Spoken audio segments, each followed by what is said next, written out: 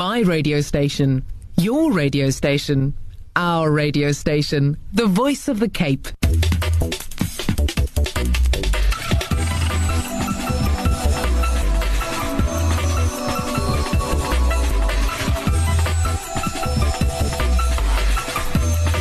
The burning issue. Assalamu alaikum wa rahmatullahi wa barakatuh. Good evening. Welcome to The Burning Issue. I'm your host, Yazid Kamaldeen. I've been absent for the last 2 weeks, but I'm back in the hot seat. This evening, we turn our focus on gang violence. It's not, of course, a new topic to the show, but a topic that keeps on coming up because our communities are affected by this day in and day out. Now, this evening, we'll be talking to various people from the ground to hear from them what's happening. And, of course, we'd love to hear from you as well. You are welcome to participate in Burning Issue by giving us a call live on air on the number 021 442 3530. That is 021 442 3530. We also have the Voice of the Cape WhatsApp line, and the number for the WhatsApp line is 072 238 0712. That is 072 238 0712. Now, gang violence and murder on the Cape Flats has reached epic proportions over the past few months, with at least one person dying every day.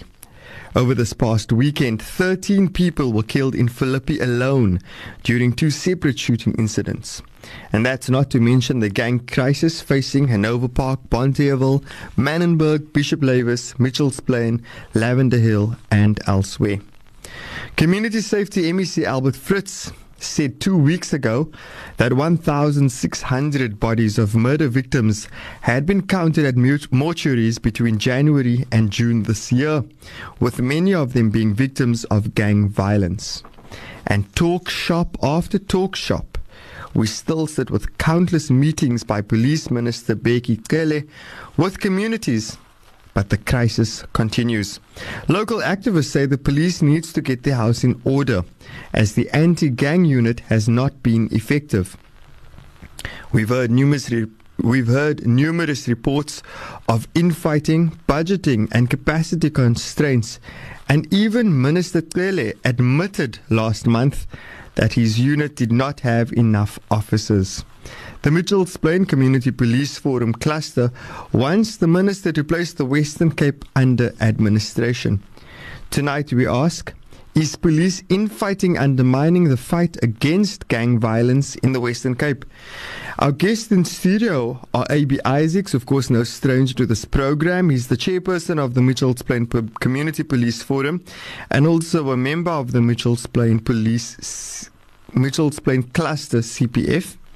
And also joining him in studio is Lynn Phillips, and she's the secretary of the Mitchells Plain CPF and also a member of the Mitchells Plain Cluster CPF. Good evening and welcome to the show. Good evening. Assalamu alaikum to you and your listeners. Wa alaikum salam. Good evening and assalamu alaikum to you and your listeners. Welcome to the studio. Now, Abie, ek het geskrik when I saw you in person, because I've always only spoken to you on the phone on the show. So it's good to see you, and thank you for taking the time to drive out to the studio. It's cold buiten and you guys made it. Thank you, both of you. No problem. Thank you. Yeah. So look, let's go straight to the topic. Infighting in the police is nothing new. We also know that the Western Cape is a DA-run police, and nationally we've got a ANC-run police service. How is this impacting on the delivery of safety and security in our province? Abie, over to you. Yeah, I think first and foremost we need to recognize that within the Western Cape that we've got 2 spheres of government, 3 spheres of government. We've got local government, provincial government and national government. City of Cape Town, Western Cape and national. South Africa. Yeah. So, however, within the police, and we hold the police that the police is a national competency. However, you also get within the area called Western Cape, you get your Metro Police and others which are locally based, in particular your city issues. What we've picked up for, and we go straight, what we've picked up for the past couple of years is that there's been this infighting between the 2 spheres of government. And when you say the 2 spheres of government, provincial and national, we hold the view that these two departments or these two institutions that were democratically elected somehow, somewhere needs to find each other. They need to find each other so that we can have common ground in terms of policing per se. Because the Constitution of the Republic of South Africa gives us that right. So based on that, we've met, and I think it's no secret. If it is a secret, let's unravel the secret. As the cluster provincial executive in Mitchells Plain, just on Sunday evening, we've met with the Premier of the Western Cape. The same message I'm giving to you, the same tone. That's the tone I've given to the Premier of the Western Cape. Guys, you need to start finding each other. Stop this blame game. And I think we went into that meeting open-minded. Although there's already people out there with the action that we've taken for the past 14 days that have started to label us. And I want to categorically state it here for the record. I will not be bullied. We as Mitchells Plain CPF will not be bullied by any political party. Okay, can you elaborate what's going on? We 2 weeks ago, we as the cluster met, but it was a build-up to the meeting where we said that we were giving Honourable Minister Bheki Cele 48 hours notice to deal with the issue around crime. However, we subsequently, this Sunday passed, not this Sunday, the previous Sunday, we took a decision that we'll go to the Provincial Commissioner's office to stage and level our frustration. Because we've also picked up that the current, we read newspapers. Yes, we on social media. We've picked up that also through, for the past year, 2 years, there's been this infighting within the South African Police Services. Specifically, and one can put it to it and note pulling punches. There's two camps. So one of our demands to our request and demands to Minister Bheki Cele is to put the Western Cape South African Police Services under administration. What does that exactly mean? What would that mean? That letter. Lynn, do you want to respond to that question? Yeah. I just want to say from our perspective is that whether you're a minister, a MEC, a mayor, you're still a public representative and you are governed by the Public Service Act. So for us, service delivery becomes a priority. And if you look at what is currently happening, we can't allow the disjuncture between the spheres of governance. Because each one has a specific role to play, and it's around your citizens. The importance is the citizen of South Africa. And for me, what I want to raise is the fact that we feel because of the division within SAPS at the provincial level, that has major impact on service delivery, which is crime reduction in our communities. And because of this is where your gang element is taking advantage, because they know these things. You must understand they're on social media, they read the newspapers, they look at the news, so they know what is happening. And what we are saying, why we want the provincial SAPS under administration, because no longer can we have a SAPS that have two types or parallel structures running. There's no coherent approach from SAPS at the provincial level. And for us, our understanding is that the one should complement the other. But currently, there is no complement between the two. Okay. Sorry, I also have questions because we also need to understand the impact, you know. When you say that the Western Cape Provincial Police and the National Police are not working together, I mean, practically, what are you saying? Are you saying they don't talk to each other? Are you saying they don't help each other fight crime? And also, what is the impact of that on us in the province? Okay, when I speak, I only speak province. There is a split within the provincial SAPS, which is a national competency. I'm talking about the provincial commissioner's office, where the split is. There is two camps, as they call it, in the media. And what we are saying, that these two camps need to find each other. And who are these camps?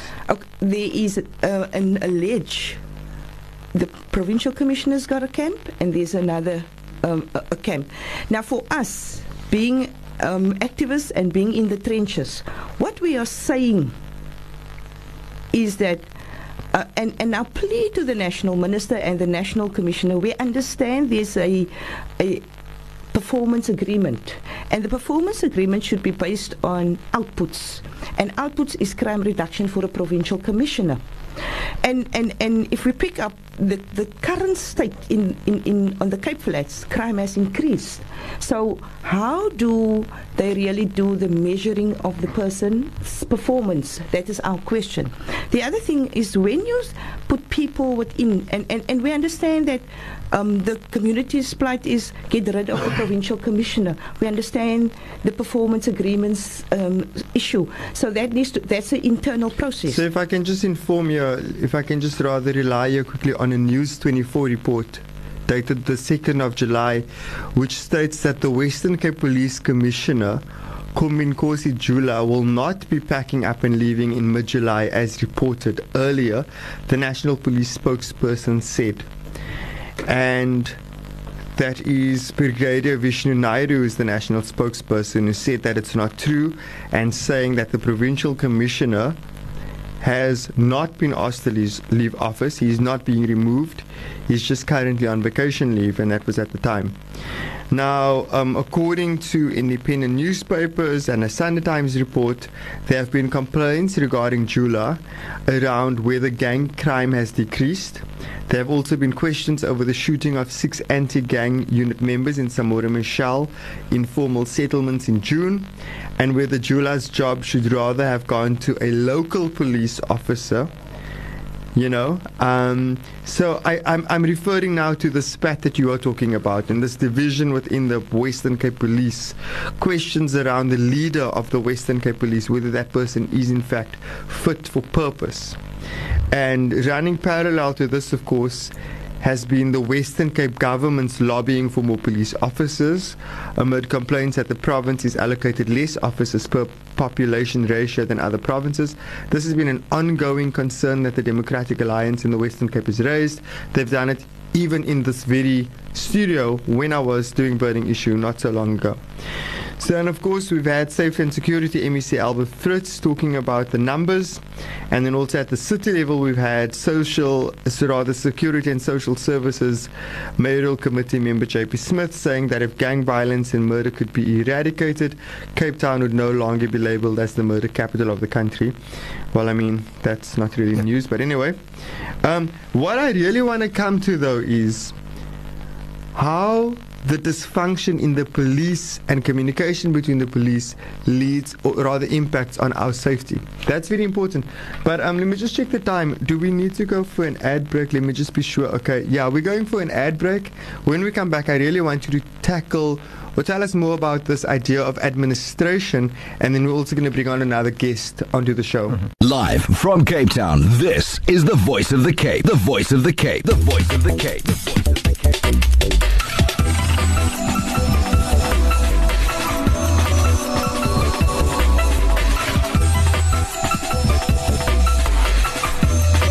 The Burning Issue. Welcome back to The Burning Issue with your host, Yazid Kamaldin. This evening we are asking the question, is police infighting undermining the fight against gang violence in the Western Cape? In the studio we have Abie Isaacs and Lynn Phillips. They are both from the Mitchells Plain Community Police Forum, and on air we welcome Abdul Karriem Matthews, and he's from the Bishop Lavis Action Community. Abdul Karriem, welcome to Burning Issue. Thank you so much. So, Abdul Karriem, we've heard from two of our guests how they have seen sort of infighting in the police impacting negatively on crime fighting in their area. How do you see this impact in Bishop Lavis?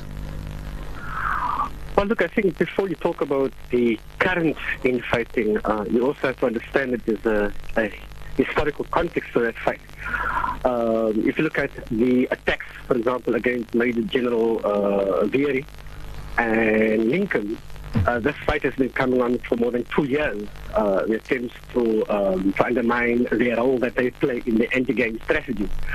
So basically what is happening is that before we talk about the infighting within SAT, we have to look at the political question in terms of how the state regards this situation in the Cape Black, and how SAT is responding to that. If you look at the infighting currently between the AG unit and the MORT unit, we've seen in social media and in the newspapers the attack on a particular section of SAT. But I think what people are missing out is whether this fight between the AGU and MORT is taking place or not. SAT has already failed patently in its mandate to protect the citizens of the Republic of South Africa. Okay, so I mean, it kind of like smacks of it's so insulting. Then if we hear about police leaders, focusing more on their own job security when the province is literally burying someone every day due to gang violence. I mean, the aim of this evening show is to talk not just to, well, we really wanted to hear from people on the ground, what impact this is having. So, I mean, for example, the Bishop Lavis Action Community, are you impacted, in a way of resources and so on when it comes to sort of like the police? Sketch an idea for us of your police resources in Bishop Lavis. Okay. If you look at Bishop Lavis, we're talking about an estimate between 50 to 70,000 people living in Bishop Lavis, Balapa, Whitegedagh, right? And a section of Krega. However, the local SATS police station in Bishop Lavis also services the community of Bonteheuwel, where we're talking about another 50 to 60,000 residents. In other words, Bishop Lavis Police Station doesn't have enough cops to curtail the gang violence in our area, let alone in our neighboring working class community of Bonteheuwel. So how does it play out? When a phone call is made to SAT, you first have to traverse the long delay. You are lucky if SAT responds within 1 hour of a reported shooting. Now, let's for argument's sake assume you get through to the landline and SAT is on the line. What then happens is the next excuse is that there are no available police vehicles to dispatch to a particular crime scene. And we're talking about Bishop Lavis alone. We're not even talking about the same police station servicing our working class neighbors in Bonteheuwel. In other words, there's simply not enough cops stationed at our police station. Now, to take a step back, instead of just talking about Bishop Lavis, you will know that the Bishop Lavis has been talking about this ongoing war and its denial for the last 2 years. Only in recent times, certain sections of the public, including the state, is also now talking about a war. But literally what we're having at the national level is the under-resourcing of police stations in terms of personnel, in terms of infrastructure, in terms of resources within working class communities. Now, if we extrapolate from that, basically what I'm saying is this is a class issue. The same police station that you would find in Bishop's Court, Camps Bay, Bantry Bay, and all the Lani areas within the Western Cape, they have not just sufficient police for their areas in terms of whatever crime is reported in that area, but they do not have the level of gang violence that we have in the Western Cape. So we're talking about not just insufficient resources, but when you do have the resources, it is not efficiently allocated to working class communities. In other words, it's a class issue. These working class people that are dying. Now, just recently was the killings in Samora Machel and Philippi East. Bheki Cele, the Minister of Police, we're not just talking about the infighting now, we're going right to the top of the pyramid of their hierarchical structure. He's on record as saying that they are not losing this war. Now, I put it to you, Yazid, and to your listeners. We're talking about close to 2,350 deaths from January 2019 until July 2019. How else can you call that but, in fact, a war? And how can the Minister of Police, Bheki Cele, make the actual claim, which is ridiculous, that SAT is not losing the war? Because you're not finding 2,350 deaths within 6 months in Camps Bay, Bantry Bay, and Seaport. These are working class communities. And It's working class communities that are suffering this war. And SAPS, I'm telling you now, it's not just the infighting between the AGU and more. We have to go right to the top. Our demands that we had, permanent base camps in each affected hot zone, tactical response team in each affected hot zone. We were making these demands since last year already, and to date, none of those demands have been delivered upon. I want to speak to you briefly about the people that's in your audience as well, and the panel, the CPF structures and the labor structures. Let me start with by saying that they do wonderful work. The vast majority of them are volunteers, right? They feel something for the community and they've taken the responsibility to patrol their streets. But just think about it now. If you look at the working class community of Bonteheuwel, they do not have CCTV cameras in their homes. They do not have electric fencing. They do not have private security. All of those resources you will find in the suburbs, in the rich areas, in the powerful areas, in the elite areas. In other words, a radio, for example, will cost 10,000. Very few of the neighborhood structures, as well as the CPF structures, are in fact resourced. Now, they in fact work with the cops directly. Community-based organizations like Black, we do not have that kind of relationship with SAPS. Yeah. Abdul Karriem, excuse me. Essence, they work with SAPS, but SAPS do not even resource them for the fight against this. Yeah. Let's just quickly go for an ad break. When we come back, we'll continue. We just need to go for a break. My radio station, your radio station, our radio station, the voice of the Cape.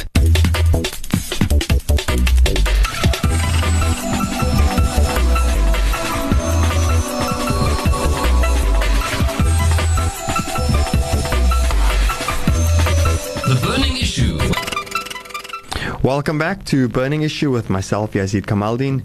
And this evening we asked the question, is police infighting undermining the fight against gang violence in the Western Cape? We've got various guests in studio and also online. I want to answer a question, please, Abie Isaacs, that we asked earlier. And the question was, you've said that the Western Cape needs to be under administration. Now, what would that mean? I think basically what it simply means is that once you put a department under administration, which simply means that the National Commissioner takes full responsibility of the province, which means that all the deployments, the running, the day-to-day running, directly under his command. Or alternatively, he places a person from his national office to oversee the running of the province. But why would we need to do that if we have provincial leadership? We've got a Western Cape Police Commissioner, Kombin Kosi Jula. I think basically let's be unpopular. 3 years in a row, crime has just escalated. So you're saying the guy is not fit for the job? Indirectly, we can say that. We believe that I've got a contract, I work for a company, I've got a contract of employment. If I don't execute and if I don't deliver to that contract of employment, there's ways to deal with it.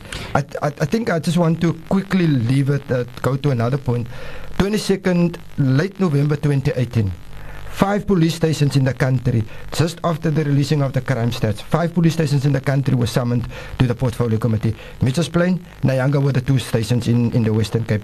The other 3 stations were from Gauteng, specifically addressing the issue. Crime, in terms of the stats, crime is out of control. What are you doing in terms of partnership? And I need to state it for the record, that we've got a good, best working relationship with our local station commander. However, his hands are also tied in terms of some operational matters. But operational matters, we don't deal with it because that's internal. Okay. Let's quickly just acknowledge some of the messages that are coming through on the WhatsApp line.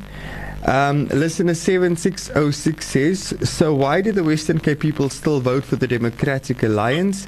Big changes were made in the ANC camp. We should allow them to take over.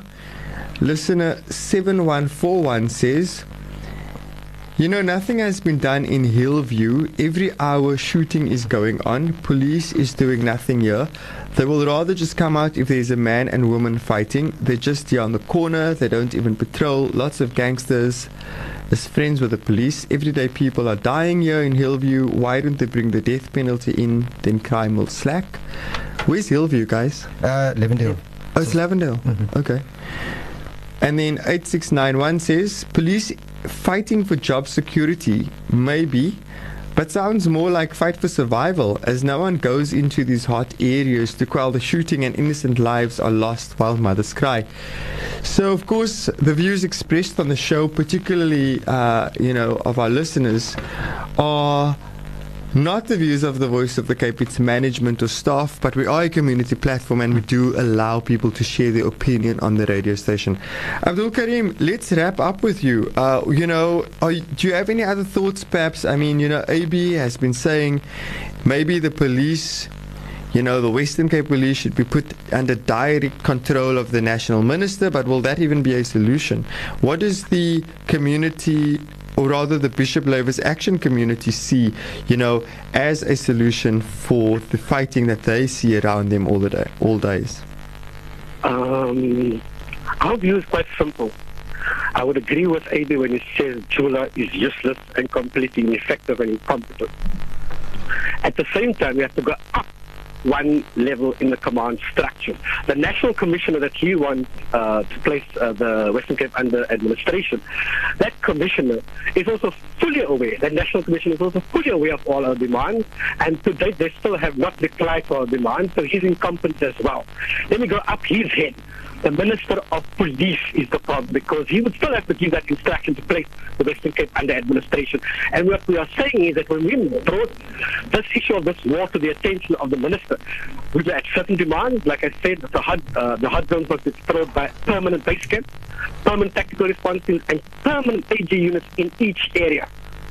Minister of Police, Bheki Cele, has still not responded to those demands and those promises that he made. He was just in Samora Machel, and he said he's not losing the war, and they placed that area under 72-hour lockdown. Now just tell me, how is it possible to put Samora Machel under lockdown, as you should, but the rest of the Cape Flats is dying? So in other words, the entire police command structure is completely ineffective, and it includes VRA, and includes Lincoln, it includes the Minister of Police, and includes the national government. Because, like I said, if this had happened in the rich areas, I am sure much more would have been done. Mm-hmm. Okay, well, Abdul Karriem, shukran so much. Thank you very much for your time this evening, for joining us on the show. Thank you to you and your listeners as well. Yeah, and we wish you all the best with the work in Bishop Lavis. Thank you so much. We will continue. That there was Abdul Karriem Matthews. He's a member of the Bishop Lavis Action Community, of course expressing very emotively the kind of society that he believes, we should see. And he says the police minister all the way to the top is part of the problem. So yeah, Abie, these are big questions that we are asking, but it's very important for us because we need to understand the impact of the infighting.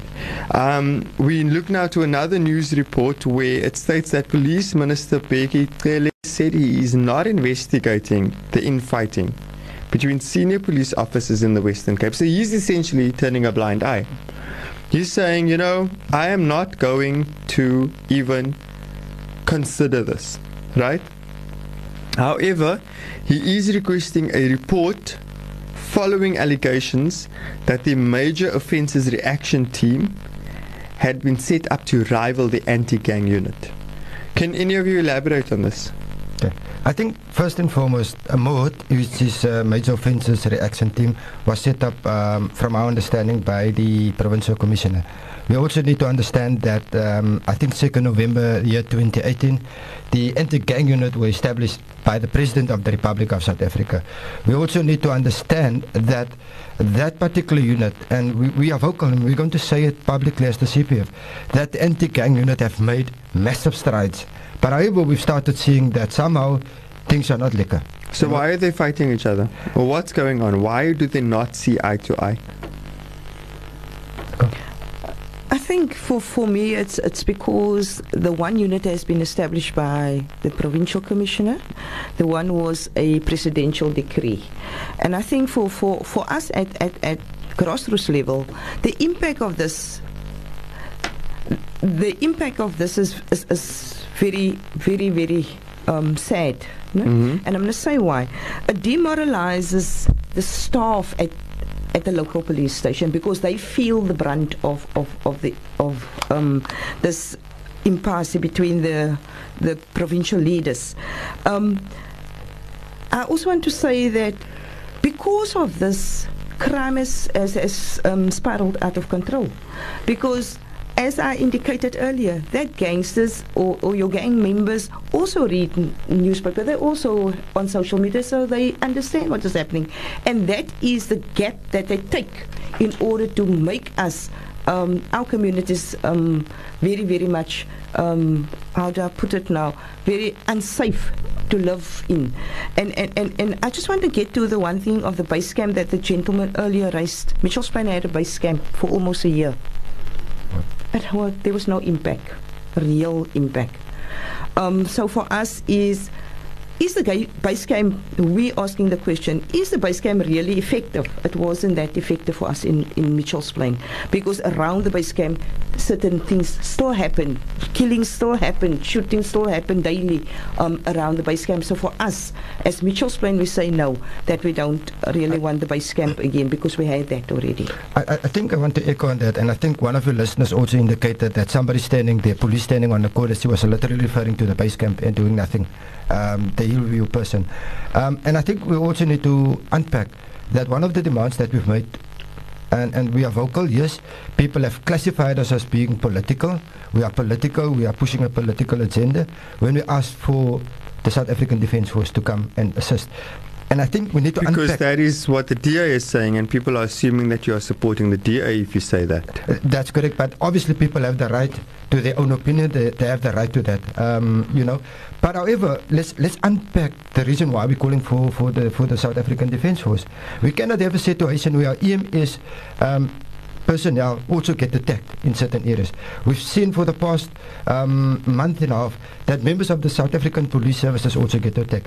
Isn't that the core mandate of the South African Defence Force? Once the state, and I believe that's the state, EMS member, once he or she comes on duty, a police officer, once he or she reports for duty, that's the state. Once the state gets attacked, obviously then it means that we have a crisis. And what we've been saying, and we've been saying as Mitchells Plain, we have a low-key civil war on the Cape Flats. So it necessitates another formation to come in, which obviously from our view is the South African Defence Force, to deal with that. Because you have a situation where the police needs to escort ambulances to areas where that police officers or that vehicle could have been freed up to do crime prevention. Now that vehicle needs to escort an emergency services. And those are the reasons why we're calling on the South African Defence Force. Mm-hmm. Mm-hmm. I just want to add, in 2017, I called the provincial commissioner and I indicated because crime was out of control in Mitchells Plain specifically. And it was on the Saturday, and I said I want a meeting immediately with all the leaders of Mitchells Plain. The outcome of that meeting is that we came up with a 16-point plan, which would take Mitchells Plain forward in order to minimize crime within our communities. And I want to state it for record. The community has delivered on their mandate. The provincial commissioner didn't have the decency to come back and say what they have implemented from this perspective. The only message I received was to say that the station commander needs to implement. Now you tell me, a station commander being suspended for almost a year, he comes back and then he must implement. Was he paid his salary while he was suspended? He was without salary and with salary. First with salary and then without salary. So how can you then expect a person that comes from suspension to implement when there was engagement from the community to you stating, and we kept our end of the bargain. We gave the information. So what we are saying as volunteers in Mitchells Plain, can we trust the provincial commissioner? Because we don't know where the information went to. Because if he had the will to implement, it would have had impact. But to date, nothing has happened. I want to take that matter further. And I believe that last year, just May, I think around this time, there was a meeting with the same Minister, Bheki Cele, in Tafelsig, where we also resolved around certain resolutions, key outcomes, roadmaps, whatever fancy words you can call it. That is what we agreed to jointly as the partners, as the CPF and the ministry. Up until today, nothing has happened. Over and above, yes, we acknowledge that we are Thunder. And Thunder were specifically deployed to the base camps, as our learned colleague have indicated. But you know, some of these base camps have been working. When they started off, they were good, but somehow the novelty started to wear off. Let me just quickly look at our listeners. Listener 8356 says, Salam, I stay in Manenberg for more than 25 years. Some police are corrupt, and a few years ago, Pagad wanted to come into Manenberg. The gangsters were scared, and even the big boss was scared. So my input is that Pagad should come back to our townships. Then we have another listener saying, please get Pagad to help. And of course, just to reiterate, the views expressed in this program are not the views of the Voice of the Cape, its management or staff. We now welcome to the show Colin Arendse. He's a community activist and someone who's always vocal on issues of community safety. Colin, good evening and welcome to Burning Issue. Good evening, Yazid, and to your listeners and your guests. Yeah. Colin, let's get straight into it. The anti-gang unit came into effect last year. Has this been effective? Yazid, according to my information, there's been over 1,000 arrests. Those arrests speaks for itself. It may not be what the people want to hear, but these guys are doing great work. By way of example, in an area called Clark's Estate, which is in Elsie's River, a very notorious gang leader was arrested a week or two ago. I believe the gang mentioned these, the young ones. Since that arrest, there have been no further incidents in Clark's Estate. So I believe, yes, the anti-gang unit is working, despite being without a budget. Yes, they are still working. Okay. Now there's also a counter strategy to the anti-gang unit, and that is labeled, and I want to get the correct wording. I want to say it out in full. Sorry? Major Offences Reaction Team. Exactly, yeah. The major offences reaction team. This has been, seen as a counter strategy to the anti-gang unit. Now, how did this come into effect? Okay, yes, you're quite correct. MORT, for short, M-O-R-T. Yes, Yazid, that unit came into being after the president launched the anti-gang unit, right? You must remember that MORT actually was in existence before. There was a MORT 1, as it was called. I believe the year was 2017. In something like 3 months, according to my information, no arrests were carried out. What they succeeded to do, though, was to write off 3 vehicles. 2 of them were high-performance Ford STs. The other one was a Toyota Fortuner. These were the vehicles of the flying squad. Now, unfortunately, I said, what happens is when you put together all these fancy units, you actually draw members away from existing units. So MORT 2 came into being this year, around about February, under the command of General Mansi. Now, Mansi is one of the 2 ICs to General Jula, and Mansi's task is he's the Deputy Provincial Commissioner for Visible Policing. Right? Now, this unit, MORT, has been in the news for all the wrong reasons. One of the reasons is that members of the flying squad gave blue light protection, as well as, conveyance duties and guarding duties to the pastor of General Mansi's church. I have video footage and photographs, to confirm that. So it's basically an abuse of resources.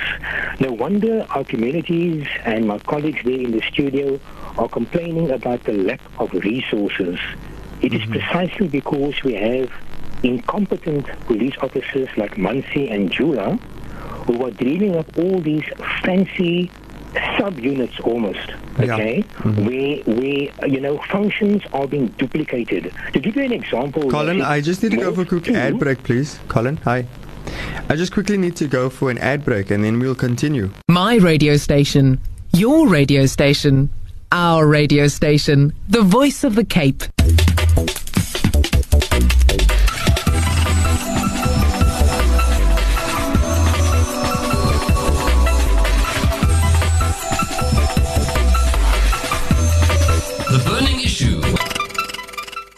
Welcome back to The Burning Issue with myself, Yazid Kamaldin. And listeners, shukran for your input. We do receive your WhatsApp messages on the number 072-238-0712. That is 072-238-0712. And also you can phone us into the studio. The number is 021-442-3530. Listener 6227 from Mitchells Plain. Listen up, guys. CPF.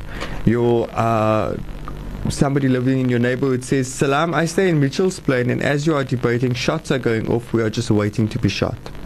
That's the reality of people on the Cape Flats as we speak. In studio tonight about infighting in the police and how it's affecting on safety in the Western Cape. Abie, do you want to say something? I've been making this point throughout since last week. The unfortunate situation is that there's the reality how people live, work, go sleep with shots, raving. They woke up with shots, raving. Unlike other people, that's when they switch on Netflix, they get to hear the live shots. That's the reality. Look, the reality is people, our tax money is being spent somewhere on something instead of keeping people safe. That is the reality here. Colin, did you want to continue your point earlier or wrap it up? Because I have other questions as well. Very briefly, this operation mode that I was referring to earlier, to give you an example, General Muncie gave orders for 287 members of the police service to join up on Operation Mode. It was an instruction, not a debate. So, members from the flying squad, the TRT, which is your tactical response team, POPS, which is your, public order policing services, K9, the dog unit, and various police stations throughout the province were just instructed to appear for duty. And they had to, because it was an instruction from the general. There was 125 vehicles, that was taken from the flying squad, TRT, from POPS. So now what you're doing is you are taking resources away from where people are doing or performing existing functions. Okay? That is a recipe for disaster. I mean, the flying squad, by their very name, they are, these are the guys who usually patrol on your highways, for example. So either it's a cash in transit heist or a business robbery, okay? And the guys look for the quick getaway, either to the M3 or the M4 or the M5, N1, whatever. Then these are your STs and all these high-performance vehicles you see flying past you, because that's their job. They cut off, the criminals, and they have been unable to perform their duties. I mean, 2 weeks back, Yazid, I'm talking about now the Cape Peninsula. Okay, it was a Sunday evening. There were only 2 vehicles and 8 members of the flying squad on duty on the night shift for the entire Cape Peninsula. Because General Muncie is sitting with the rest of the vehicles and the rest of the members. Now remember, Yazid, they're operating off a budget of 1.1 million rand a month. So since Fed, we're talking like roughly 5.5 million. But yet, for the month of April, they didn't make one arrest. Now this is the very same unit that Generals Jula and Muncie set up deliberately to counter that of the anti-gang unit. So now we have 2 officers who, by the very virtue of their rank, Yazid, their rank gets commissioned by the office of the president. So the president comes down, he launches the anti-gang unit, and you have 2 officers who are showing their middle finger to the president, who is also the commander-in-chief, as well as government and our people. And that is why, Yazid, you have this mess in the Western Cape, because of these incompetent police officers who are running our police service into the ground. Mm-hmm. It's shocking when you put it into perspective in that way, and with this kind of analysis, that we are paying people who are meant to keep our citizens safe, and they are not doing their job but merely wasting our money. The other question I want to ask you now is, there are reports that Police Commissioner Kombinkosi Jula is being deployed to another province. Can you maybe tell us what are your insights on this? What do you know about this? Yes, from the word go, in 2016, I let it be known that Jula was the wrong appointment. Right? According to my information, General Veery scored very high and was the preferred choice in that meeting. However, because of then Premier Helen Zille and the DA's views on General Veery, that meeting, for whatever reason, took a decision to make a default appointment, and that default appointment was Jula. We now see the results of political interference. Okay? You must remember, Yazid, without being disrespectful, Jula comes from the pre-1994 era. You know, when most of us were in the trenches, you know, fighting in the struggle, he was already in the police force, as it was then known, doing whatever it was he was doing. In the KZN area, I think about the most important crime there besides your cash and transit heists probably would be taxi violence. There is not gang violence as we have it here on the Cape Flats. So I would have thought that somebody with a bit of experience would be the preferred choice. But thanks to Helen Zille, we are where we are now, which is in a complete mess, because Jula was clearly the wrong appointment. With regards to his pending move to the KZN, you know, I have no control over that. I only read papers like you do, and I would say, you know, the sooner he leaves, the better it will be. I mean, how do you explain, as it, the fact that on the very day that 6 members of our anti-gang unit were shot, okay, on that day, he decided to take leave. We have a police minister who was out of the province. He wasn't even here, okay? He flew in. He was a cabinet lehotla on at that time, but he flew in from government duty to spend time with the victims, okay? And you know, Yazid, you know, I'm not a forensic specialist, but I mean, you know, I use common sense. I use my brains, okay? Now, I go back to the shooting of these 6 AGU members, right? My question is, how does 6 cops get shot all at once? Okay?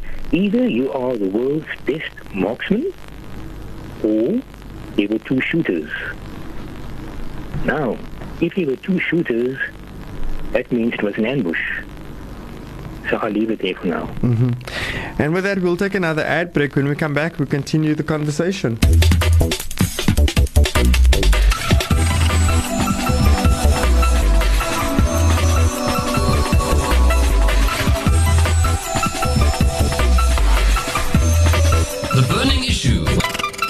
Welcome back to The Burning Issue. We are almost done with the show. I'm your host, Yazid Kamaldin. Of course, this evening we have been talking about the infighting in the Western Cape Police. And of course, importantly, asking how this impacts on safety of people in the province. Colin, are you still with us? Yes, I am. Thank you. Yeah.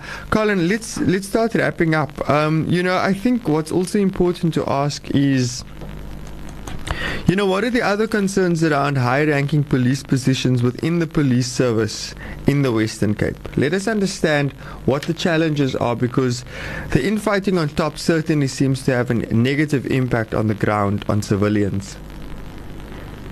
Okay, there's quite a few, so let me try and be brief, okay? Let's take a look at the bigger picture, because I see that, you know, you have some political parties calling for the state of emergency, bringing in the army, and then, you know, all of those things. Okay? Do you think we need the army? Let me answer you, and then I will get to that. All right? Okay. You will see by the way I respond where I'm coming from. All right? Let's deal with the facts here, Zid. Okay. 3 of our generals, and unfortunately we have to give credit where it's due. So allow me the space. 3 of our generals, very experienced generals, Peter Jacobs, Jeremy Veery, and Andre Lincoln, together with a very efficient team of detectives and visible policing members, were behind the arrest. Now, this has never happened, Yazid, before in the history of our country, okay, where an entire gang, the whole gang, okay, was sentenced and locked up as we speak. I'm talking about the Atlantis Fancy Boys. That has never happened in our country before, right? But the interesting thing here is that a DA councillor from the area, Barbara Russ, declined to testify in aggravation of sentence at the High Court trial of that gang. The leader there was Malik Peterson, him and his henchmen and everyone else. Some were sentenced to life terms, others to huge terms, 15, 20 years for terrorizing the community of Atlantis. Then we have Willie Jafter, another DA councillor. Okay, this clever dude tried to influence a High Court judge, okay, by writing a letter on a City of Cape Town letterhead requesting a more lenient sentence in the High Court trial of George Geweld Thomas. That's hilarious. And 15 others. That is so funny. What? So how what do you expect the police members on the ground to feel like? This is what is happening, amongst the politicians. Then you have Dan Plato, who used to be the MEC for community safety. He's now, unfortunately, the mayor, of the city. He is seen regularly in the company of gang bosses. We're talking, Ernie Lustach, Celine John, and a whole host of others, So what message are you sending out according for the state of emergency?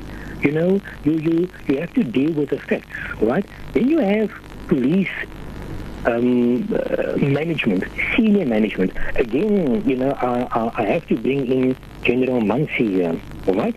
Over the last couple of days, I don't know if you're on Facebook, you would have seen my posts.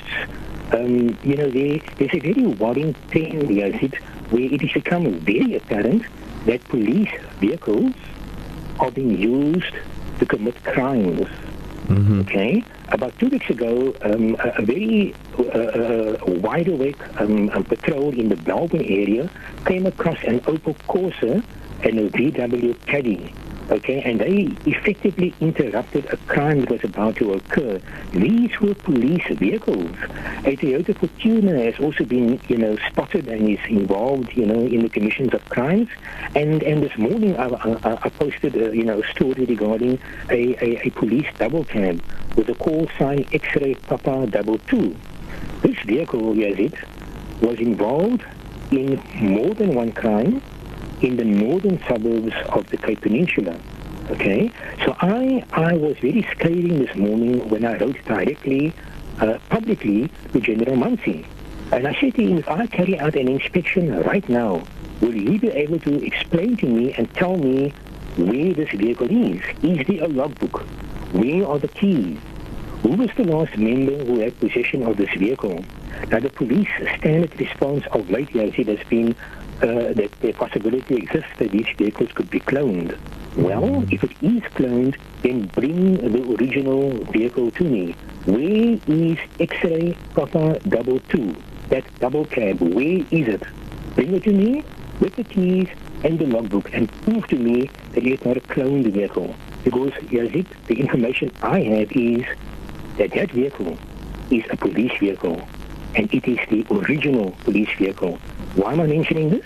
Because General Muncie is in charge of all police vehicles in this province. Okay? So now my question is, where is the command and control? How can you be the head of visible policing in this province and you have no control over your vehicles? So I hear the call of my colleagues there in the studio and the people on the ground about resources. This is what happens, Yazid, when you have a duplication of functions, a duplication of resources.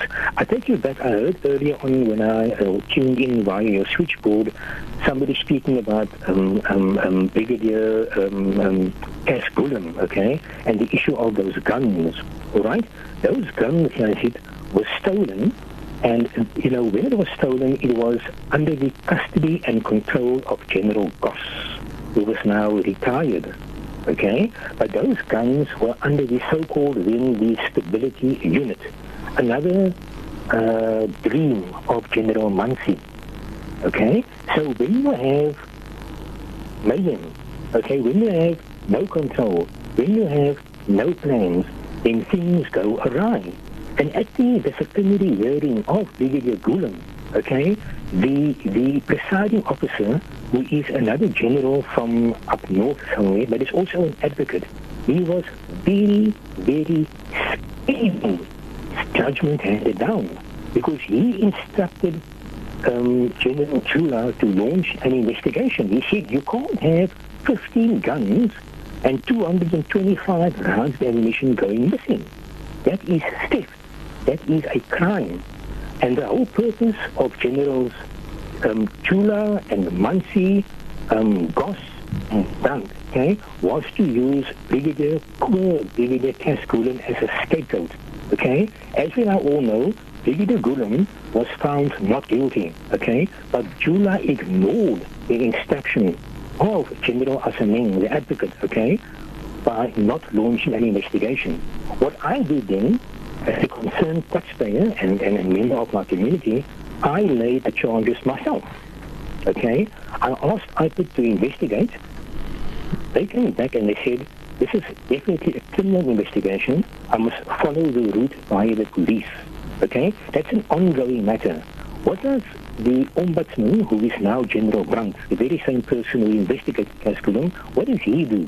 Through his office, which is the DA Police Ombudsman's office. It's the only one in the country because it's not recognized in terms of our national constitution. What does he do? He lays charges against me. I'm the whistleblower in this matter. So why does he want to pervert the course of justice? Let the police finish the investigation because an advocate said you must investigate the theft of these guns. This is theft. So we have problems. We have major problems, in this province. But deep down, I am convinced, okay, that even with the resources that we have, I believe if we have the right management in place and we use the resources optimally, okay, we will get results. We are not there yet because we had this idiot Jula down here for 3 years. He's made a complete mess of policing in this province. He has run it with truth, with Mansi into the ground. We now need new blood, fresh blood, somebody who understands gangs and how to deal with them, and we need somebody whom the members and our public will respect. And once we have that person in place, I think we'll have a different Cape Flats and a different Western Cape. Mm-hmm. Colin Arendse, community activist, your stories sound almost like tales from movies. The things you are telling us, the kind of things that sound almost like conspiracies happening right here in our province, it really leaves one shocked. Listener 7505 says, this is a really good program. We definitely need a follow-up. I can't seem to hear enough of the police incompetence. Jula and Munchi must go, and so must the useless MORT unit. It must be closed down. The criminals and the crime bosses are winning while the police are fighting each other.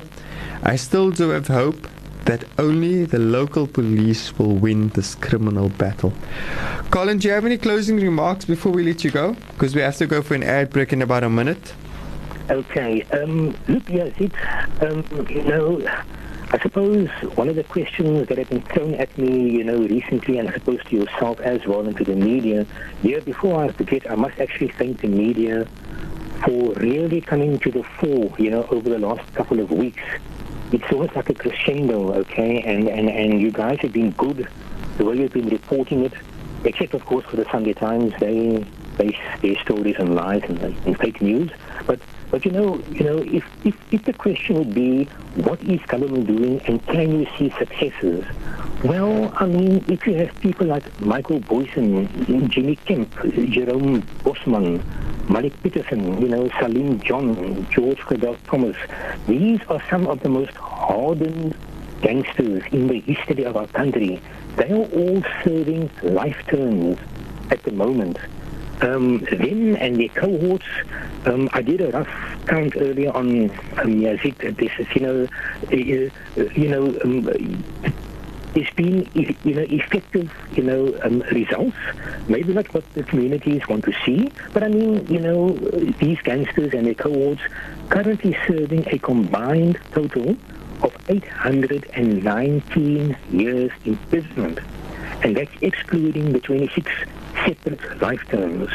So yes, POPCRU, the Prevention of Organized Crime Act, is working. The anti-gang unit, as I mentioned earlier, more than 1,000 arrests. I don't have the exact figure, but that's been confirmed to me. And then in closing, is government doing what it needs to do? Well, maybe not to everyone's satisfaction, you understand, but they are trying. I mean, the president came down and he formed this unit. The minister recently announced it's going to be, broadened out to a national level, and that's good. We have similar problems elsewhere in the country. And in closing, sadly, on the very same day those 6 members were shot, there was a very important High Court case, which I think the results of which just seemed to have got lost in all the reports that followed. But I must just mention that 4 hardened gangsters, Ferret Franse, Michael Adams, Aldrich Adams, and Chestwell Essop, they all were sentenced to life imprisonment on the 12th of June. Let me leave you with the words of Judge Robert Henney. He said, a strong message needs to be sent out that the courts will protect society from gangsters who are a rule unto themselves. So yes, small steps indeed. Mm-hmm. But I think here in the Western Cape, David, if we get the right person in place to run this province the way it should, we will make the Bambanani program work. We will make the street committees and the base camps work. We will make sure that our police vehicles do not get stolen, Yazid. How embarrassing that must be. Mm-hmm. How do you have a police vehicle stolen? Mm-hmm. And I'm a layperson on the ground, and I can tell you that X-Ray Papa 22 has been stolen. I'm telling you. It's been seen at the scenes of crimes. Can General Mansi right now take me to that vehicle and present it to me with the logbook and the keys? No, he can't, because it's been stolen. We need effective police management. We need new blood. And if we get that in place, then half the battle is won. Great stuff.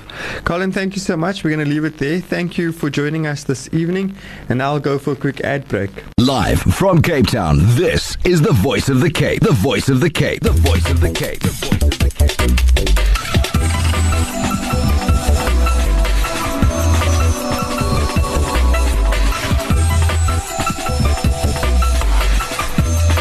The burning issue. So this evening we've been hearing about the infighting in the police in the Western Cape and how it, of course, impacts on the safety of citizens in the province. And we now want to go to the Police and Prison Civil Rights Union, POPCRU. We've got the spokesperson, Richard Mamabolo, on the line. Richard, good evening and welcome to Burning Issue. Good evening to you and the listeners. Richard, so here's the thing. I mean, what do you think about the Western Cape Provincial Police Commissioner? People are saying the person, Nkosi Jula, must go. What is POPCRU saying?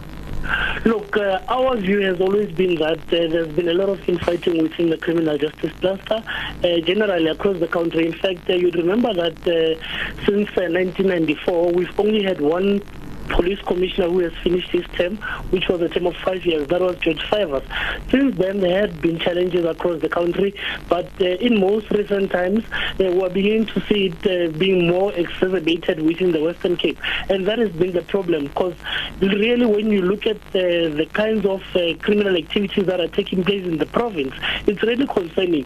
But at a closer look, because we cannot simply just say that police are not doing their work, but we need to obviously look into why are they not doing their work. And part of the reasons has been the infighting that has been happening within the leadership of the SAPS in the Western Cape. Since last year, well, we've had a number of deputy commissioners being suspended, others being demoted. There were 2 who were demoted, and well, recently there have been one dismissed, and the other one just won their case just last week. So you expect a collective to work together, ensuring that they plan together and come out with possible, well, the best outcomes in ensuring that they keep crime within the province. That has not been happening because one individual in the name of the national provincial commissioner has been centralizing power in the Western Cape. So that has been the problem, because then you've got a dysfunctional SAPS management. It affects police on the ground because, police on the ground do not know whose instructions they should obey and whose they should not obey, and as well who to account to and who not to account to. So under such an environment, there is a lot of confusion, as demonstrated by the recent shootings with the anti-gang unit. Part of the problems were internal rather than external. The question I have to ask you now also is around the infighting, in the police in the Western Cape. What is the source? Where is all of this coming from? Look, the source of the infighting obviously has got a lot to do with power mongering. We think that as it has been demonstrating itself out there before, you've got different groupings who obviously want to certainly keep certain responsibilities for themselves. You remember that before the launch of the anti-gang unit, there was what you called MORT, which was launched, of course, by the province. Now, as soon as government, the national government, the national office of the SAPS took over and launched the anti-gang unit, you had the provincial commissioner resisting to disband this MORT, which, of course, was set up for a specified period of time, which was supposed to be 3 months. And part of the challenges that we had with the MORT is that it relied on facilities that were used from police stations. You would have around 300 personnel coming out of police stations on the ground where crime is actually happening and going to work for that team. That also affected the capacity of the police, because vehicles as well had to be used, and this happened on a weekly basis from Thursdays to Mondays. So that meant that you then decapacitate the strengths of police stations, who are the first ones to respond to criminal activities. And that, of course, as it goes along, communities tend to lose respect, or rather lose trust in police, because anytime they report a crime, it would take longer for police to arrive because they do not have sufficient vehicles. So those have been part of the problem. But beyond that, when the anti-gang unit was launched, the provincial commissioner insisted on not disbanding the other unit, so that created infighting, the conflict between the two units, because one has got powers from the national level and the other is run by from the provincial level. And then in such a circumstance, where there are defined goals to reach, it becomes competition instead of people collaborating and working together in ensuring that we fight crime. So when communities see such things, they then begin to think that police are not doing their work. Whilst instead, I think a majority of police officers are committing to obviously ensuring that our communities are safer. But in order for that to happen, we need to obviously also strengthen relations with communities as well, so that we commonly confront the challenges in the Western Cape. I want to ask you, what is the impact on the morale of staff? This infighting at the top level of the police. What impact does it have on your union members? Look, it's got a low, the morale is quite low. I think this is not only in the Western Cape, it has happened before nationally, whereas you will have inconsistencies because of the very same reasons I raised earlier, that police do not know who to account to or who not to account to. Some of the missions that they conduct are not even engaged on, it's just an individual taking decisions around how they are supposed to function. And most police officers have been complaining from the Western Cape that they are being put into units that they do not know of, that they've never been spoken about, and they do not know the risks thereof as well. So that has been a challenge. Others are not even getting full payment for the kind of work they do. So the morale is quite low. I think that is mainly a question of leadership. Okay. Let me bring on another guest that we have online. We have Axolile Notywala. General Secretary of the Social Justice Coalition. Now, the coalition, of course, has been monitoring a number of social issues in our society, and one of them has been also looking at the police. Welcome to the show. Good evening, and thank you for having me on the show.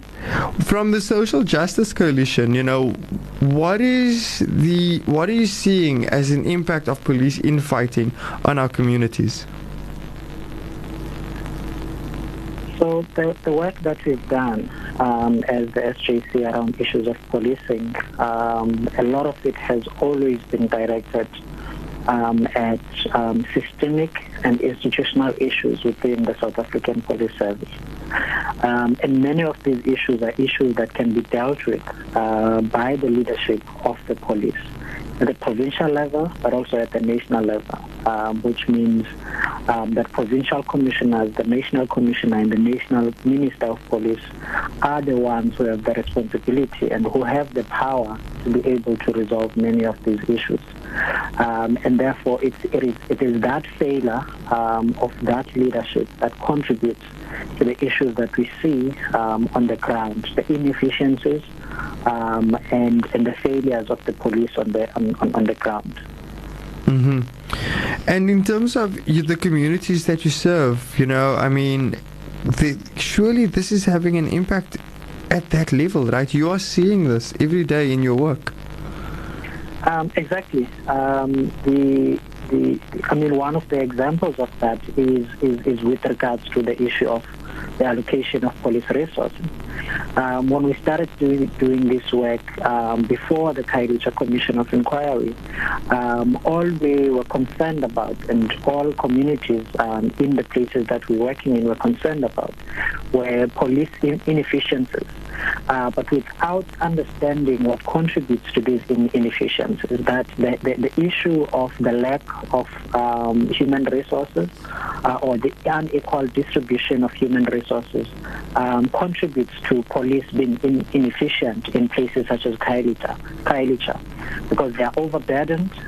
They deal with a lot of matter dockets that they are not able to finalize because there's fewer human resources. And so this is an issue that can only be resolved by the national minister, because how police are distributed, they are distributed at the national level. And so it's those systemic issues and those institutional issues that needs to be resolved so that police on the ground can be effective. Mm-hmm. So now we have to wrap up the show. We have just a few short minutes left. I'm going to give each guest a brief, 30 seconds, I'm sorry about that, just to give us your closing remarks. I think we'll start with Axolile, because you are already talking to us. Closing remarks on the topic. So, we've been engaging with the police for over 5 years now, and there are 20 recommendations from the Khayelitsha Commission of Inquiry which could resolve many of the issues that we have in the policing in the country as a whole. And 5 years later, these have not been dealt with. Mm-hmm. We're hoping that we can get a chance to engage with the Minister and the National Commissioner and make sure that these recommendations are implemented and that these issues are being dealt with. Thank you. And now let's go to POPCRU. Your closing remarks in 30 seconds, please. Look, I think we're speaking in the same voice. I agree that there should be some form of elements which would ensure that police and communities do definitely work together. And of course, I think such organizations as the one represented here, perhaps we should obviously also engage further in ensuring that we work together in ensuring that the systematic issues it speaks about are obviously fantastic. Thank you. And now our guest in studio, sorry. Okay, thanks. I would say that I would want to urge that there should be collaboration between police and communities. I also want to urge the provincial commissioner. There is still those members in employment where the guns went missing in Mitchells Plain, and that needs to be dealt with very speedily. And our last guest. Yeah, I think first and foremost we are committed to partnership policing. As I've indicated, we've got a best working relationship with our station commander at Mitchells Plain level, at the station level, but however the problems is at the provincial level. Yes, and I can echo what my colleague has said. From our understanding, the 14 guns are still out there. Those people that have stolen the firearms firearms are still within the police force. So yes, that's a matter that we urging through the media that the Hawks needs to come back to us and give us an update on how far the investigation are. But we are committed to partnership policing. Thank you so much. And with that, the end of another edition of Burning Issue. From myself, Yazid Kamaldeen. Assalamu alaikum.